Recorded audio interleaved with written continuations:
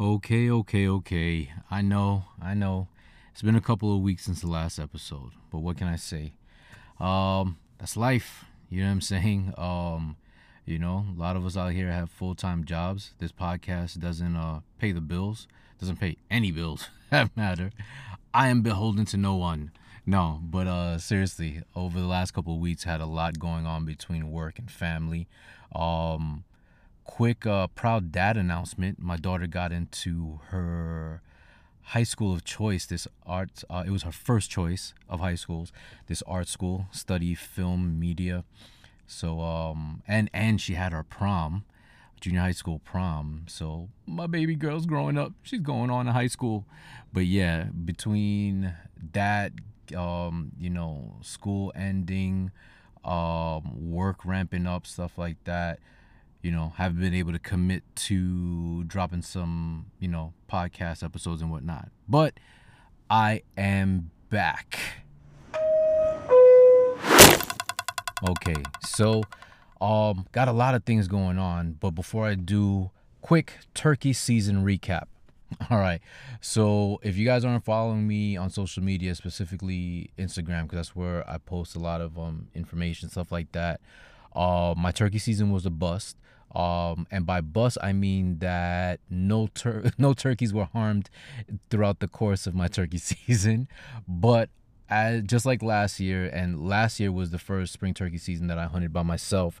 This spring turkey season also hunted a majority of the days by myself, but I got to go out twice with two different guys. So opening day, May 1st, I got the opportunity to meet up with Brian Bird from New York BHA.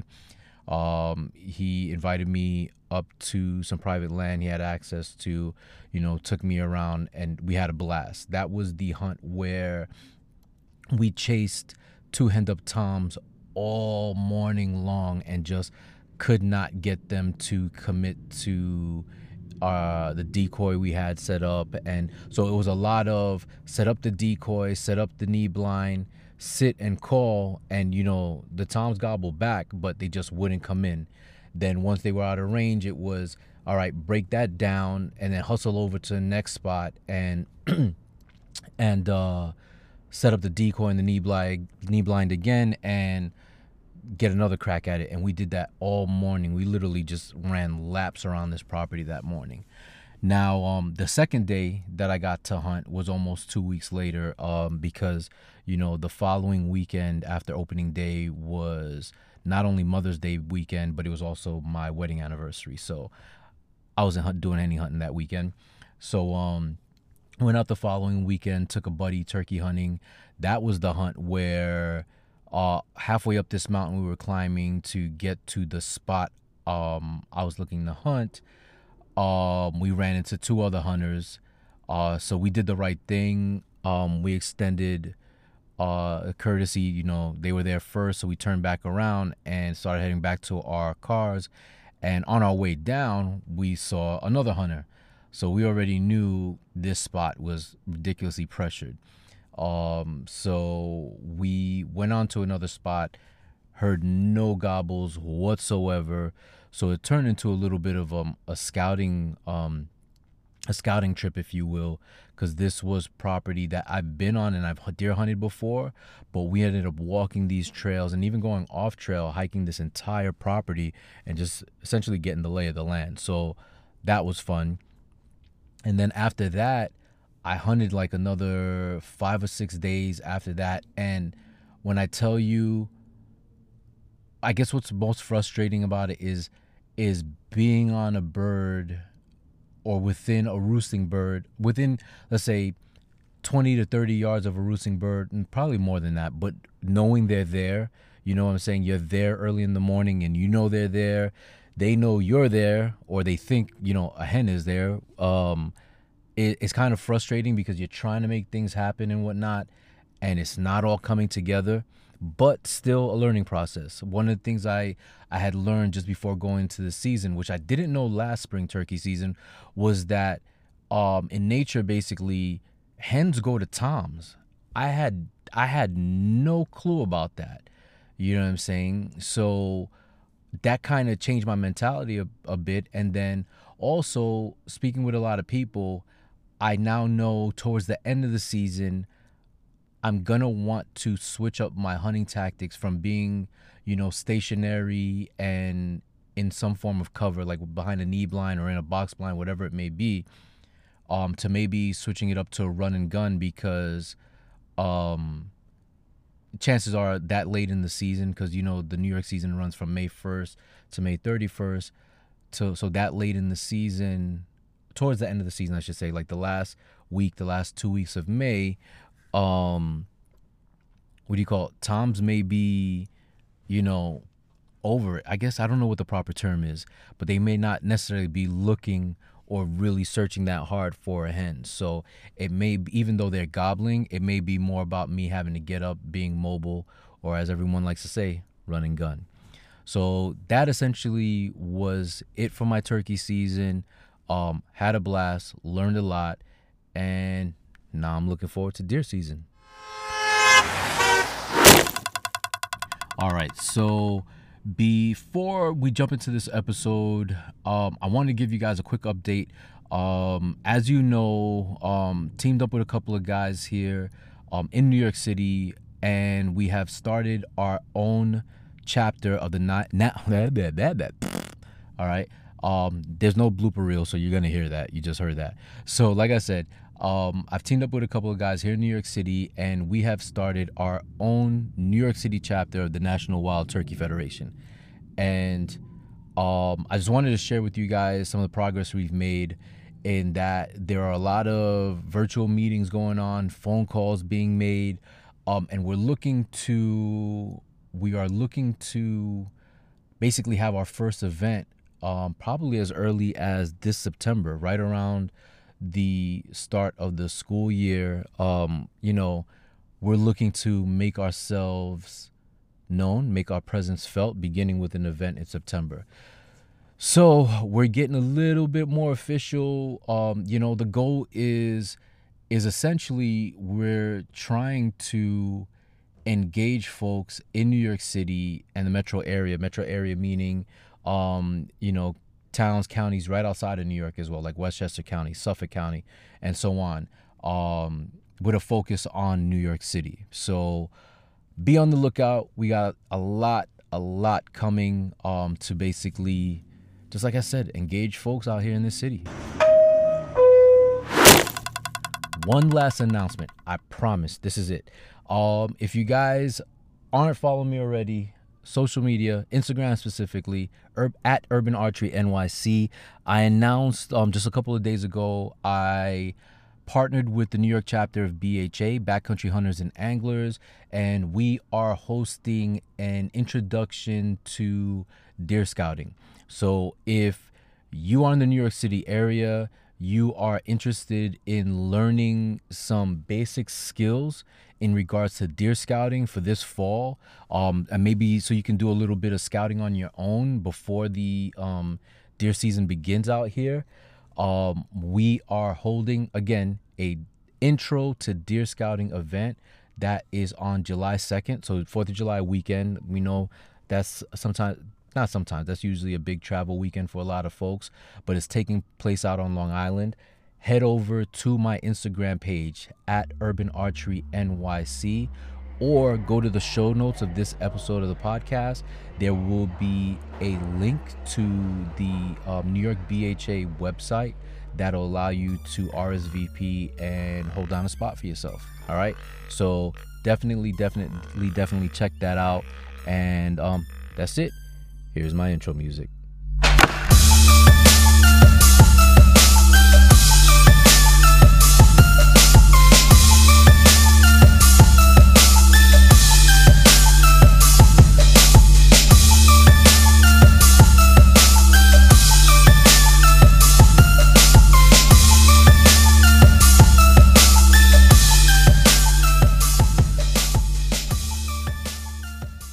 All right, ladies and gentlemen, welcome to When the Hunt Calls, the only hunting podcast hosted by a middle-aged black guy from New York City.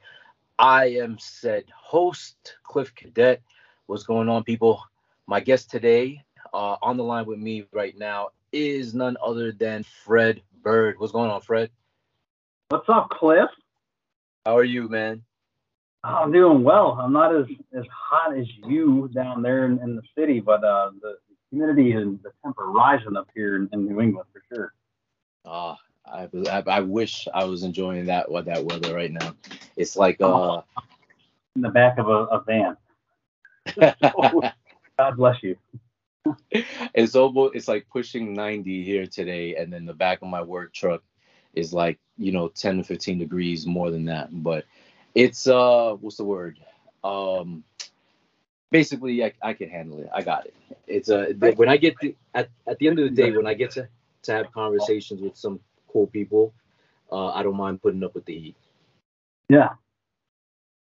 So, so listen, I've wanted to have you on as a guest for a while now. So we met. I just to let my listeners know, you and I met because I was a guest on a podcast of yours a while back called Morning Thunder, right? That's right. All right, and then that was a turkey. Well, it was a turkey hunting podcast. So Morning Thunder was it was basically the turkey brand that fell under the Project Upland community of brands. So AJ DeRosa and his team, who ended up very successful with the Upland project, with Project Upland. They had an endless migration. They worked, I think, for a time with Jarrell Smith on the Sporting Dog Notebook. I think that's what it was called, and he kind of took that. So yeah, long story short, Morning Thunder was the turkey offshoot of that collection of brands. Got it. And then you, not too long after, my being able to be a guest on that podcast, you transitioned to being the host of the Turkey Call podcast, which is is the official podcast of the NWTF. How did that come about? So the story behind the the NWTF podcast, years ago when I was regional director in the New England region, I had been a guest on my brother Jay Scott, not the Gould's turkey hunter Jay Scott in the West, but Big Buck Registry Jay Scott. And at the time, Big Buck Registry, I think it still maintains an incredible amount of interaction in the community. It was kind of the catch me out. Jay and Dusty had anybody who's anybody in deer hunting, the deer hunting community, and the like on their show. And to that end, Jay and I connected, and he had me on talk about NWTF fundraising, banquets, stuff, and what we were doing in the region.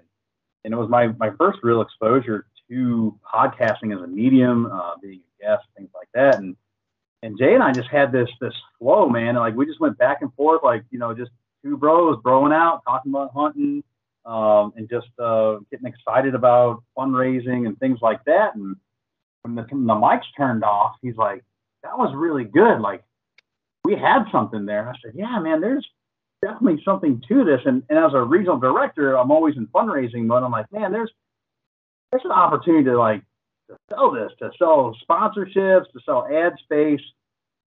So from a fundraising component, and never mind I hadn't even tapped into the storytelling ability, the nonstop 24/7, recruitment side of it.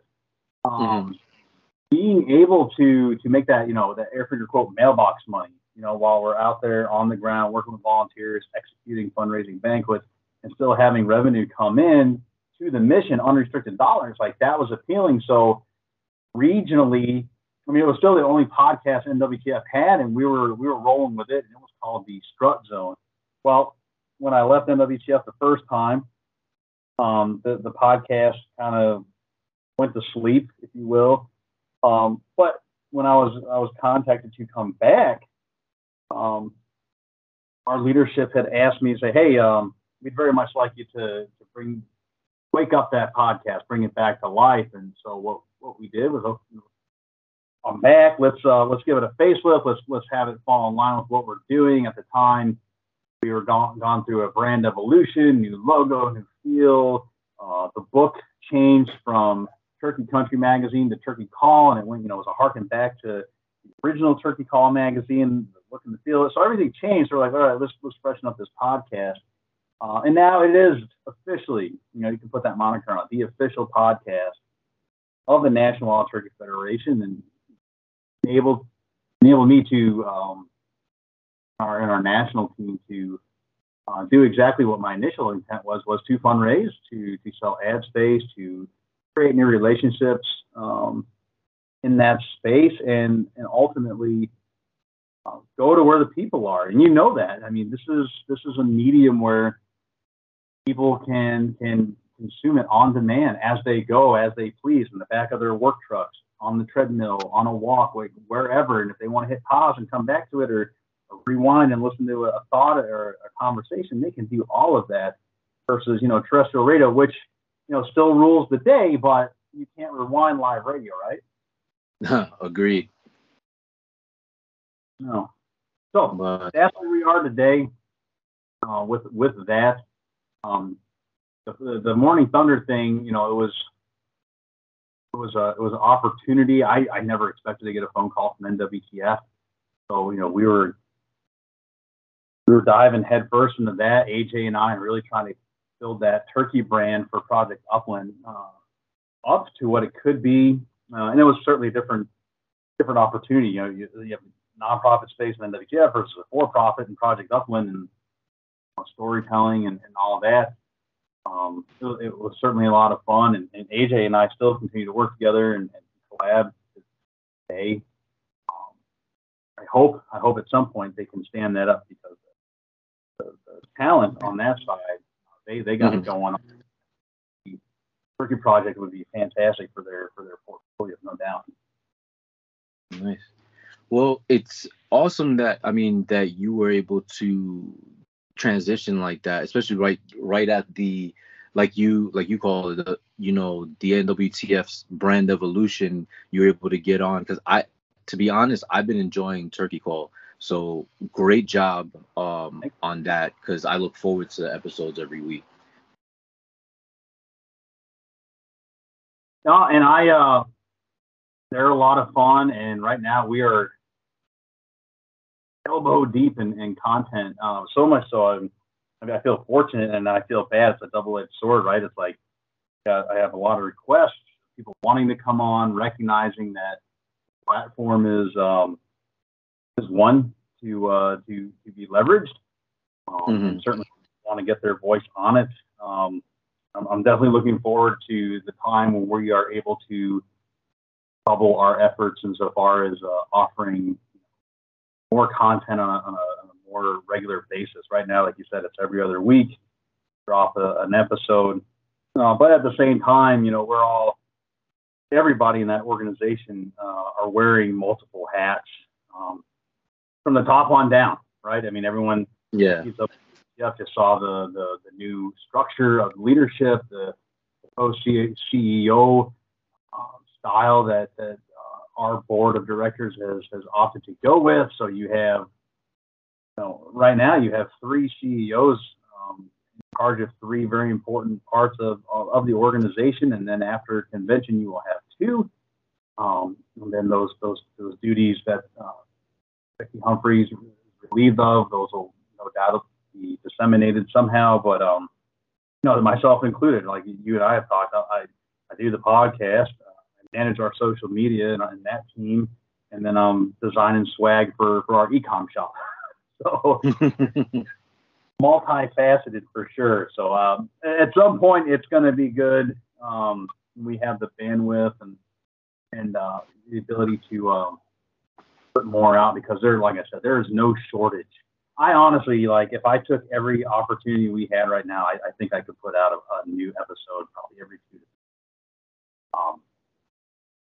And it's in the turkey world right now. I mean, if you're not in it, I mean, all you got to do is do a couple Google searches to find out that, turkey hunting and turkey conservation, it's a tumultuous time. I feel like tumultuous could be too hard of a word, but it's a time of concern.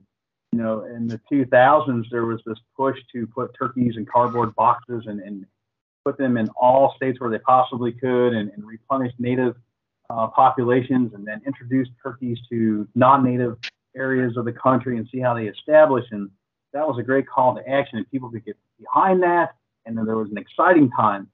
You have that, but the juxtaposed is the other way, right? It's an exciting time because there are declines in these populations of wild turkeys throughout the country. So exciting for different motivations, but that motivation is just as strong as you had 20 plus years ago, putting turkeys in cardboard boxes. Now it's okay. Let's maintain what we have on the landscape, and we have not seen such a swell of support and involvement and curiosity about these birds in quite some time. So just coming fresh off the heels of the 12th National Wild Turkey Symposium, where all the brightest minds in turkey research and turkey conservation, wild turkey conservation, were all in one room.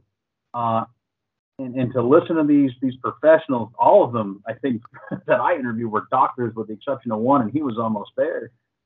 Nice fellow out of Florida. These people have dedicated their entire professional and their personal lives to this wonderful bird, and making sure we maintain, huntable populations and across the 49 states that they're in, as well as keeping up that hunter satisfaction, right? Because when you're out there in the public lands in New York, or I'm over here in New Hampshire, like, we're chasing that gobble, man. Whether we pull the trigger or not, and most of the time we do not. As long as we're hearing that gobble and we're getting those interactions and we're having that literal conversation, fake turkey to real turkey, you walk out of the woods saying, that was a good day. But when you don't hear that gobble, and it's like, man, I'm not even seeing birds, that could be arduous. And then starts a risk, this reward system of, is it worth my time getting up at 4 a.m? Is it, where gas is $5 a damn gallon now? I mean, especially at the end of the season, is it worth me taking that trip over to another state, or driving a half hour? It's going to cost me damn near $100 round trip just to go chase turkeys that may not be there. So much going on, so much to be excited about insofar as work that's going on. But again, all is not lost. It's not turkey Armageddon. Turkeys aren't going.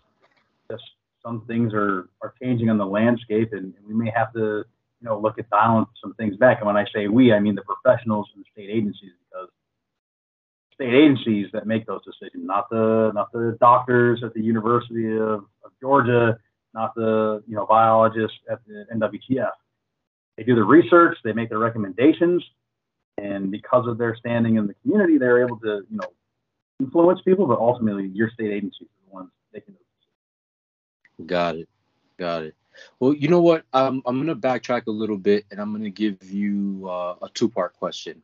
All right. You mentioned that you were a regional director with the NWTF, right? So Correct.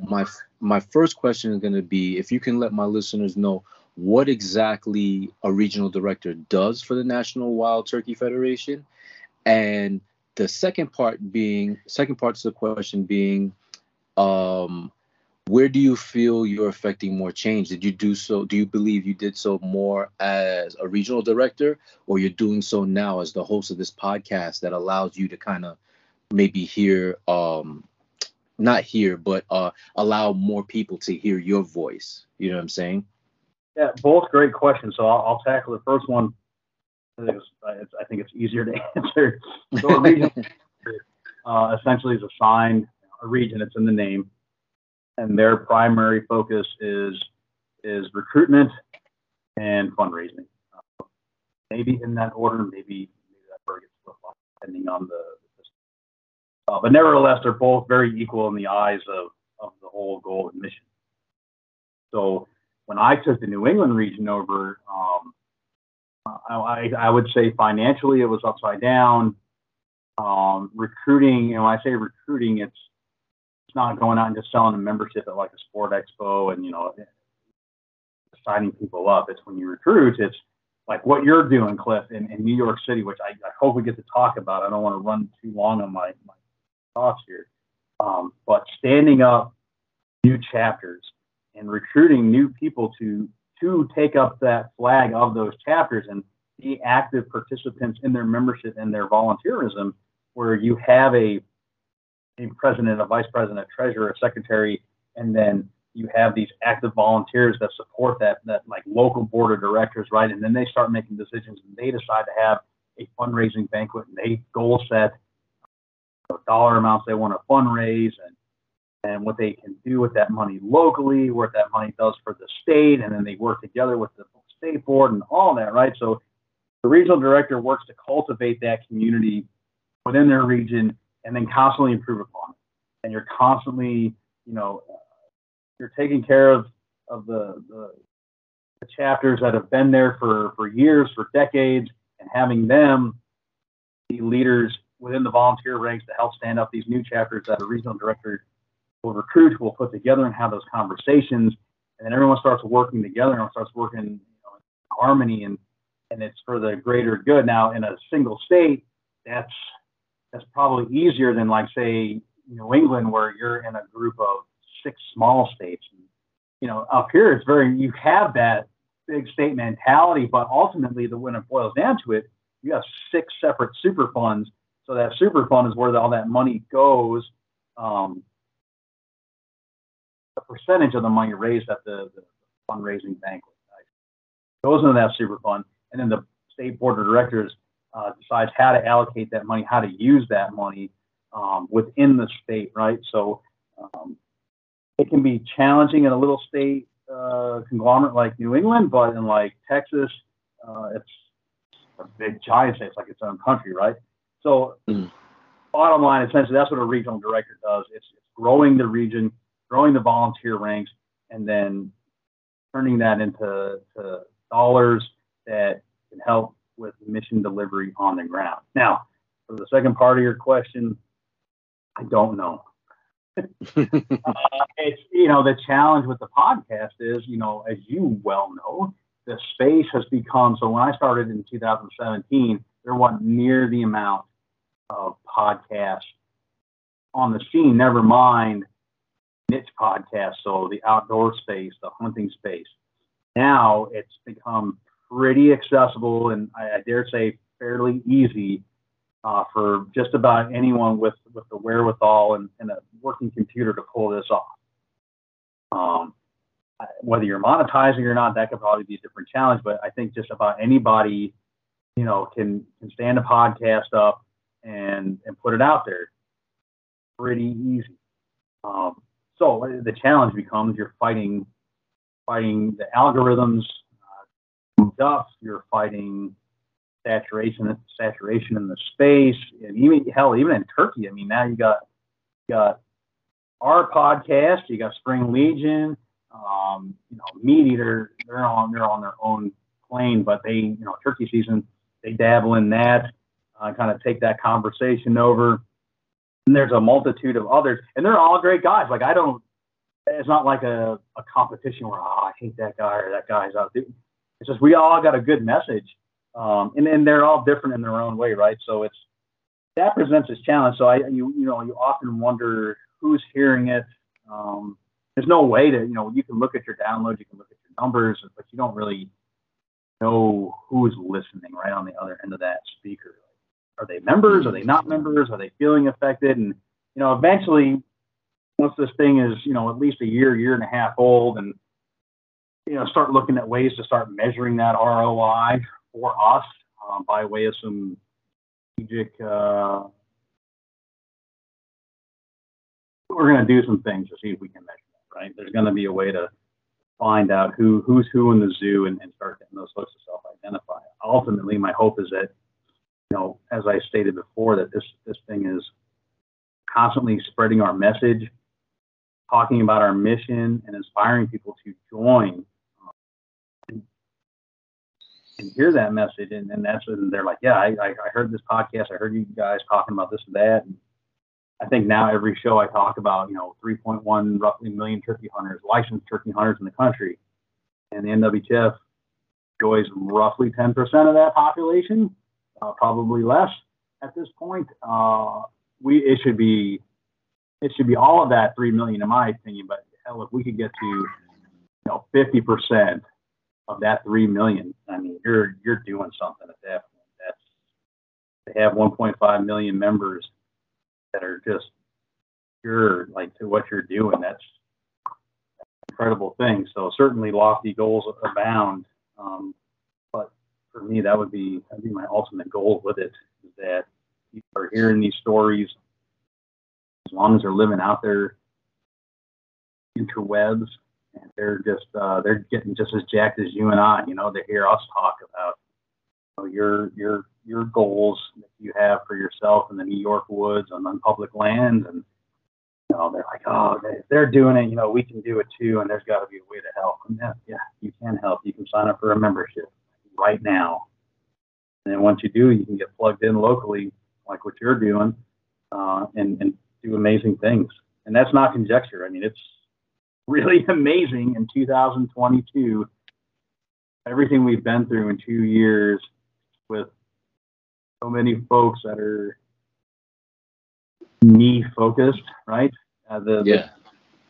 It's hard, right? I mean, the days that you and I grew up in and our parents grew up in, where there was a huge sense of community, those days seem to be somewhat dead. I don't even know my neighbors, and I live in a nice neighborhood.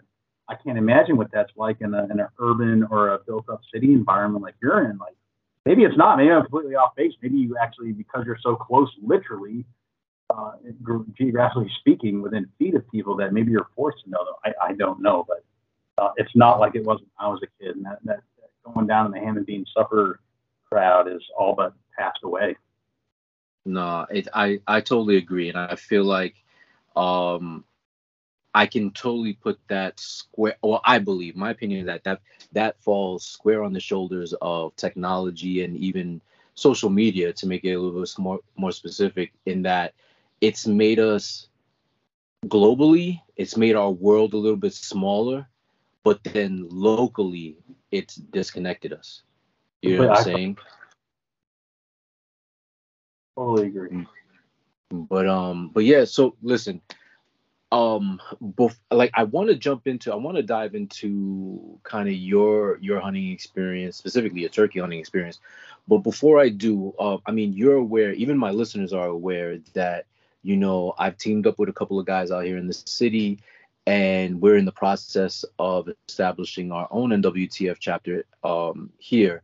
With your experience as a regional director, what advice could you offer us as a brand new chapter? I mean, for you guys that are standing this thing up, and you guys and I have talked about this in the past, but the audience,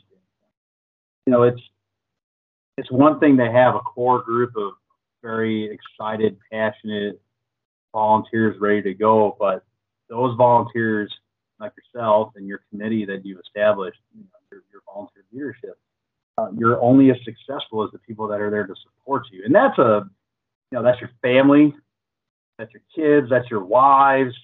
If you got husbands that whatever your spousal situation is, that they realize that you're going to give some of your time free time. This is our most valuable commodity. And that's why I always had, started a conversation with the new committee was, your money's great and it's needed, but your time is way more valuable. If you can't get it back, and many of us don't have a lot to give. So for the committee leadership, all the president, vice president, all those big picture folks, you're as successful as the committee you build for the people that are out there recruiting on your behalf, that are out there soliciting donations, that are out there, when it comes time to pull off a banquet, a dinner, or outreach event, taking the kids fishing, whatever that looks like. That takes many hands and that takes many heartbeats to pull that off. It can't be the same 6 folks doing it all the time, because 1, you don't have enough bandwidth. 2, you're going to get burnt out. You just don't have it. But if you're interested in this, right, and you're hearing this, you're like, oh, I'm close to Cliff. I could go be a part of what Cliff is doing by just simply volunteering for one day, or saying, oh, I'm tied into this Rotary Club, or these professional organizations or fraternities, that you can do something as little as it may seem to you. For Cliff and his group, it's huge. So if you're able to sponsor a table or get a product donation or whatever that looks like. Nothing is too small. And when it all comes together, man, it's magic. It's huge. But I come back to it. I mean, it's amazing what you and your volunteer leaders are doing and are going to continue to do there in New York City. But that is made stronger by a group of folks that flow charted out, if you want, that would fall underneath you, that aren't, out there hustling and grinding for this stuff, pretty much throughout the year. But if they can show up once or twice a year, or like I said, support throughout passively, that's so important. That's gonna. But I think you and I know that what you guys are doing there is completely different, and has the potential and the capacity to be really remarkable and special. And you guys very well maybe write the book on how some of this stuff is done. But it's such a unique, geographically speaking, it's such a unique opportunity, and the motivations and the people, the literal people behind what is going on.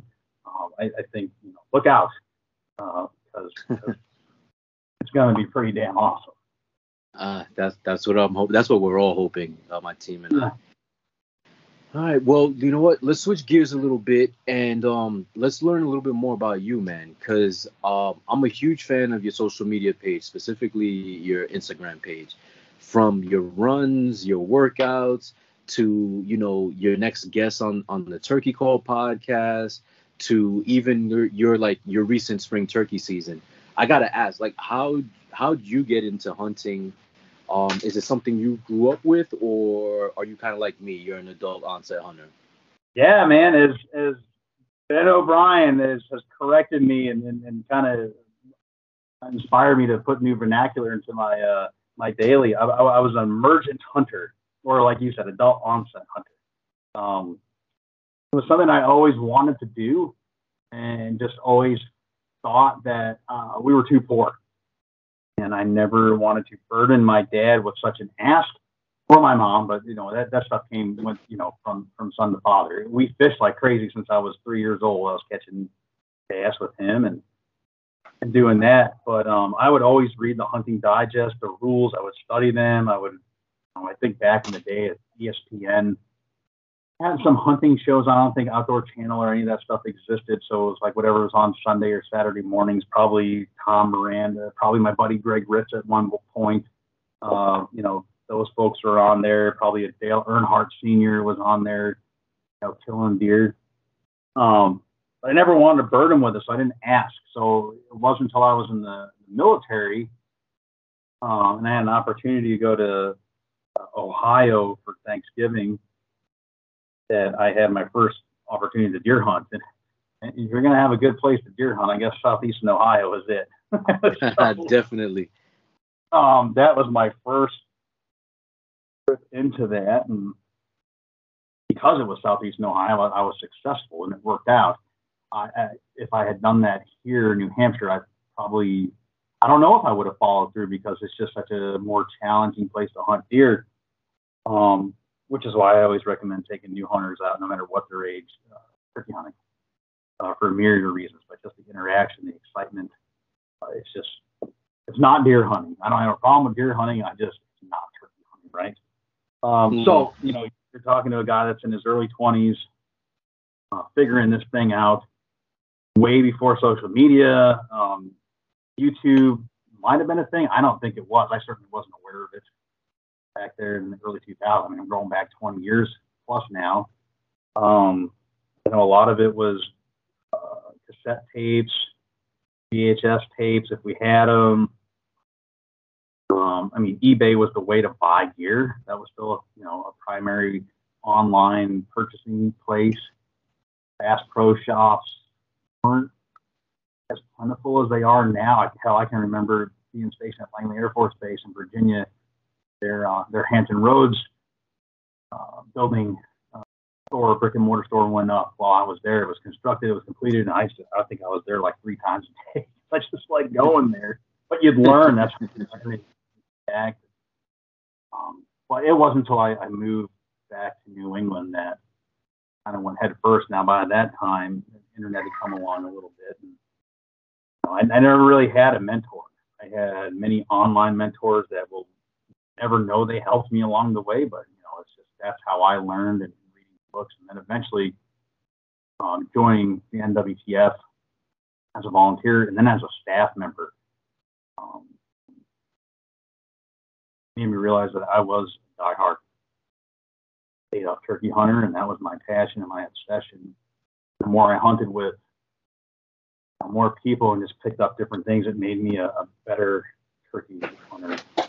I could have ever been on my own or with YouTube or with VHS tapes. I mean, you can listen and watch, but until you're actually in that space and sharing dirt with people, that's how I honed my craft. I learned so many things. I got humbled so many ways, and it was just a lot of big life lessons.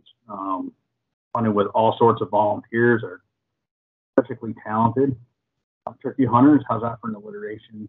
All the way up to hunting with your different close celebrities. Tell the story often. Jason Hart, Nomad, fellow that just released his 49 state conclusion, Chasing Hart, that came out on 49. Their videos. Anyway, it was Hart's conclusion that his 49 state super. Hart was here in New Hampshire, and I was fortunate enough and honored enough to be a part of his 49 state goals and slam. And Art pulled out a box call, and I remember just being too cool for school, and I didn't have a box call on my vest. I just thought box calls were for little kids, and ladies, and stuff. And damn it, man, if a turkey hunter of this caliber can have a box call and run that box call like a champ, I can too. So that's just one example of humility coming into it, and then honing the craft, and then learning that you're not as good or deep into this thing as you think you are, and then it's just having your mind open and the willingness to learn from anybody. So I don't know if that answered all of your questions. Sorry, there and getting all excited again. I could tell you the exact moment, and if you ever came out here, and you will come out here at some point, I will show you the exact tree where that memory lives and came from. I hope that tree stands for a long time. Dang, that's awesome. Nah, that's definitely awesome.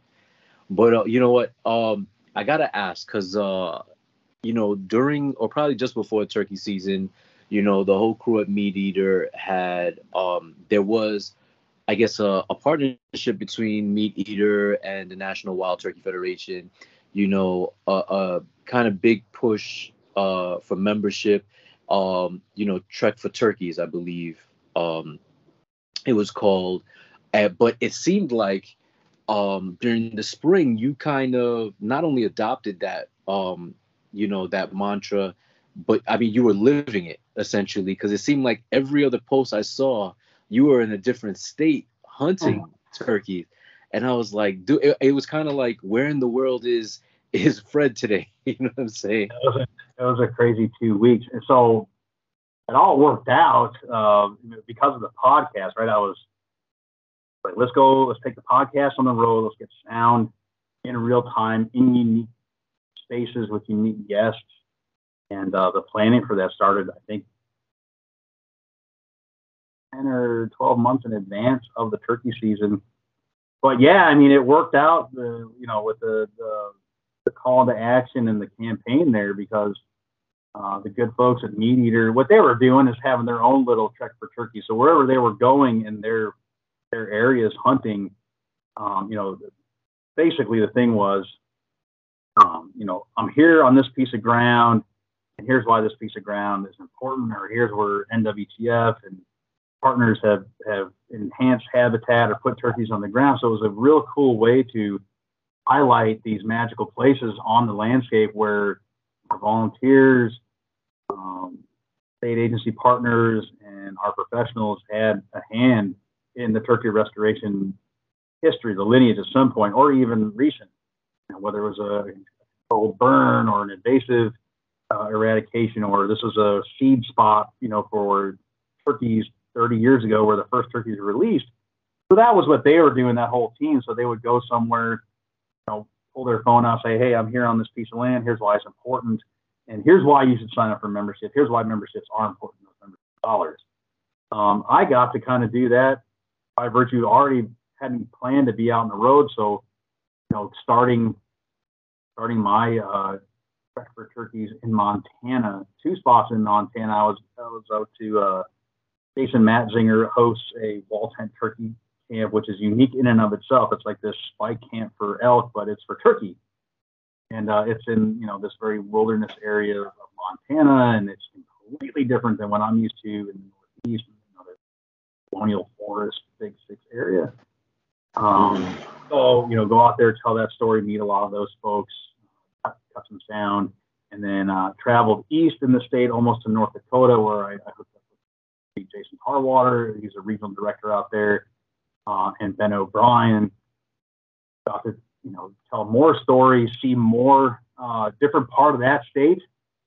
That again, Jason and his volunteers have had hand in, and the land we hunted was a place where they execute some veteran hunts. So there's some outreach that was going on there. Actually, I must go back. It started in Kansas, where I hooked up with my partner in crime, Gilbert Randolph, who is my engineer on the podcast, and then he works with me, for me, on the social team. So we were able to spend a little time on my way there, getting to know each other some more, and just basically having a team meeting, which was a really cool way to have a team meeting in the turkey woods. So fast forward to Montana, and then I went down to Georgia, hooked up with Darrell Smith, Minority Outdoor Alliance, and the Sporting Life Notebook. We had like 24 hours. That was a podcast too that was planned, but we said, hey, we can squeeze in a turkey hunt. Let's do that.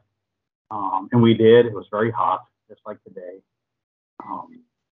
But we got to hang out and continue our conversation from convention that we had on stage with him and his wife, Ashley, and Mary O'Neill Phillips from Country Outdoors.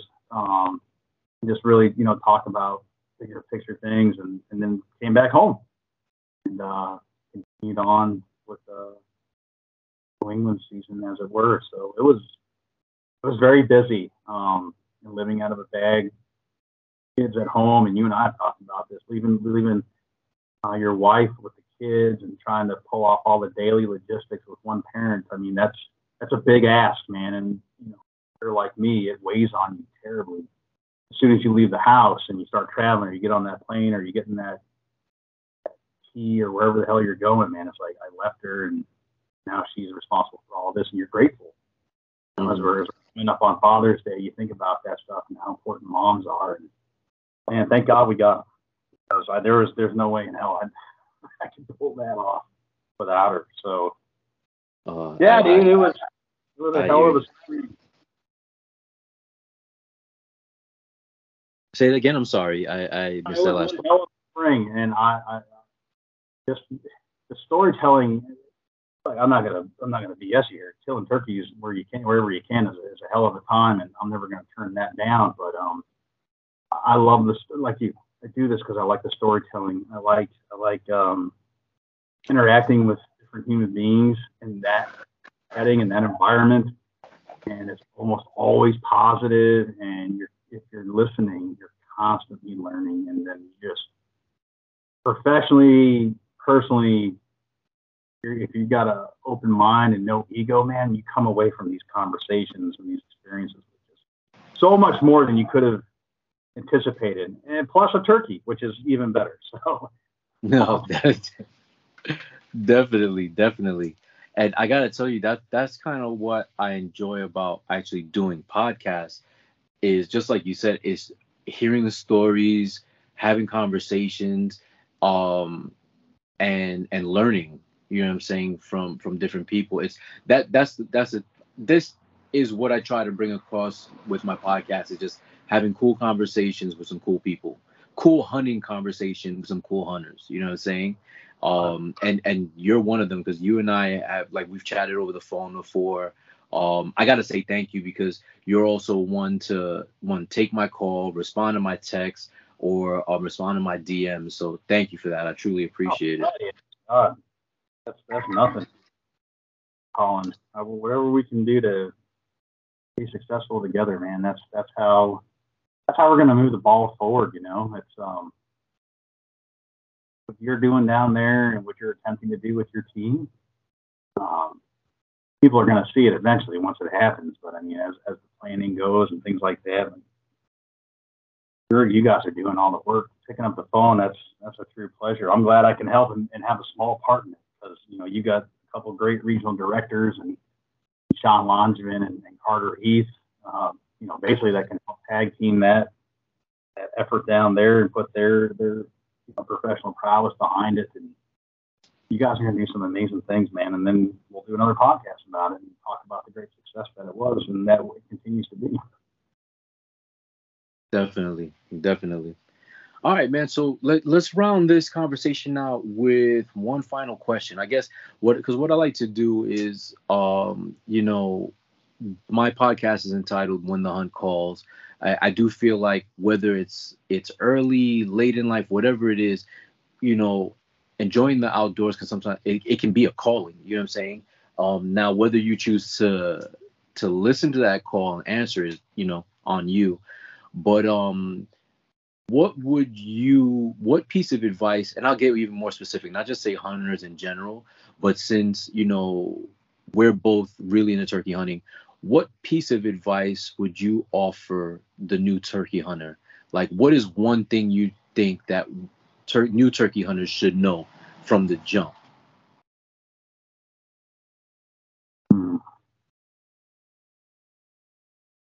It's not as easy as you think. And I say that because a lot of people that aren't in the know don't hunt them, feed them at their bird feeders. It's very cliche at this point because I've heard it so much over so many years. It's got to be the easiest thing to kill. I see those stupid things. They're like rats. They're everywhere. Okay, granted, I hear you.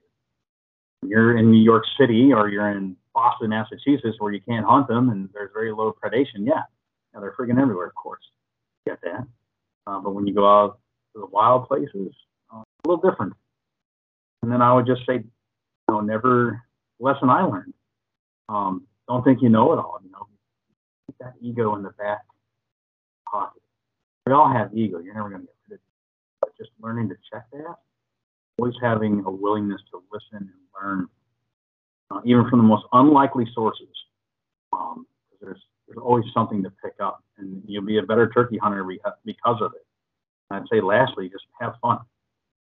Again, that whole ego thing, and you mentioned social media, that inevitably creeps into everyone's brain. And I think of subconsciously this crazy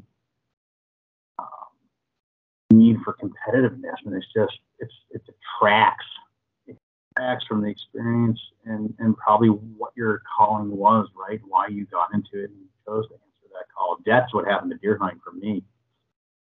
Too many people being too competitive with too many opinions. I was like, it's just not fun. It's not fun anymore. And again, I think I just said it already in this program, but like, if deer didn't taste good, I would probably not pursue the culture that is around that still, unfortunately, even though we know all of these things are there. But, don't take it too seriously and listen. I see. I like that. I asked for one piece of advice. You gave me 3 gems, brother. So for those of you listening, if you didn't catch it, I'm going to reiterate this. It's not as easy as it looks. Put your ego in your back pocket and have fun. I just recently published a piece on Outdoor Life talking about bad advice I'd received. For those of you listening, what he just said is not bad advice. Those are gems he's dropping. So heed those words, people. All right, man. Listen, thank you. I truly appreciate you taking the time out to sit and speak with me. Joining me on my lunch break while I sit here in this sweltering truck. But dude, thank you, man.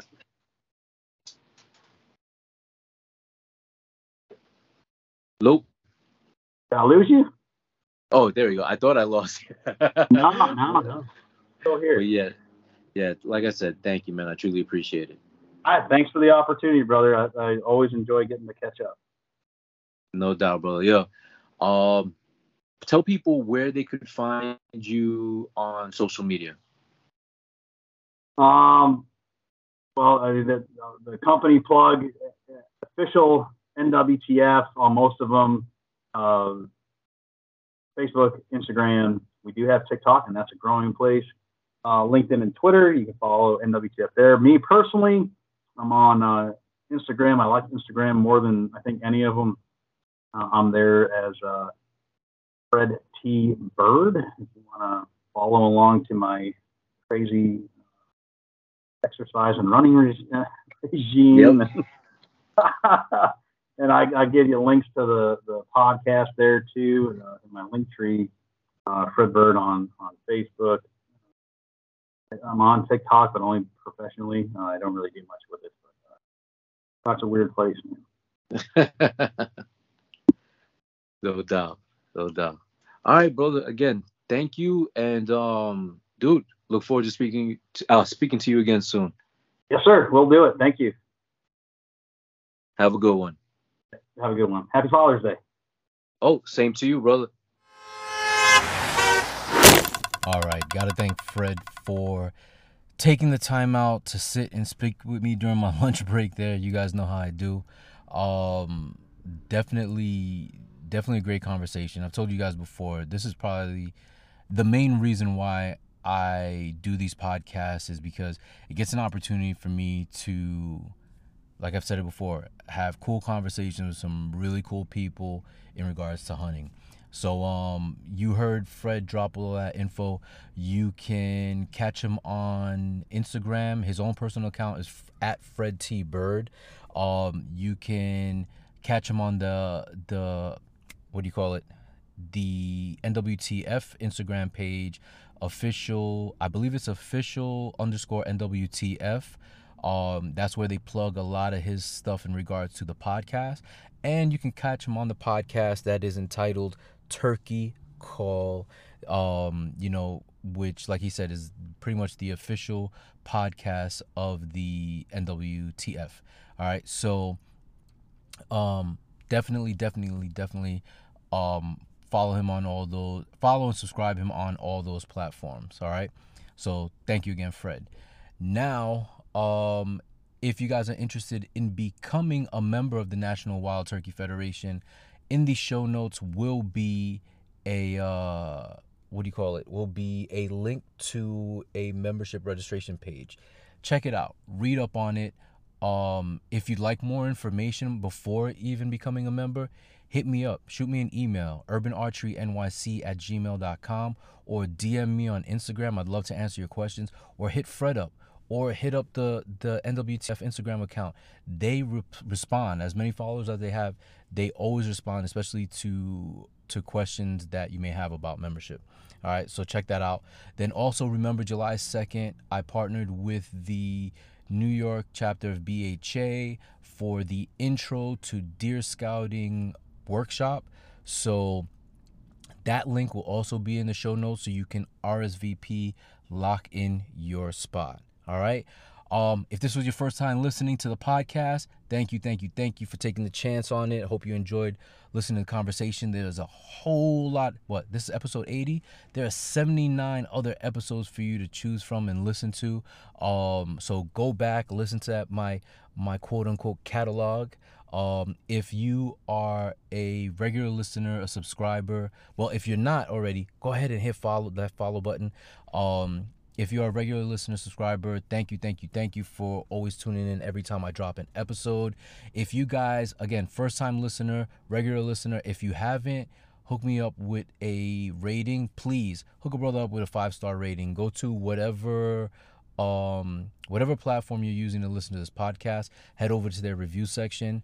Like Apple Podcasts allows you to not only leave a 5-star rating, but write a review. So I'd really appreciate that. I know on Spotify, you can only leave like a 5-star rate, not 5-star, you can only rate it by a number of stars. I would hope, you know, you guys would hook me up with a 5-star rating and a dope review, whatever platform you're using to listen to this because it's basically a way, I guess, the way podcast algorithms work. I don't know if it's fairy dust that makes it operate, whatever it is, but from what I understand, ratings and written reviews make it a lot easier for people to find it, or for the podcast to be suggested to other people to listen to. So hook a brother up. So until next episode, y'all, remember to respect the journey, even when it's not your own. Stay blessed. I usually say it the other way around. You know what? Let me do this right. All right, y'all. Stay blessed and remember to respect the journey, even when it's not your own.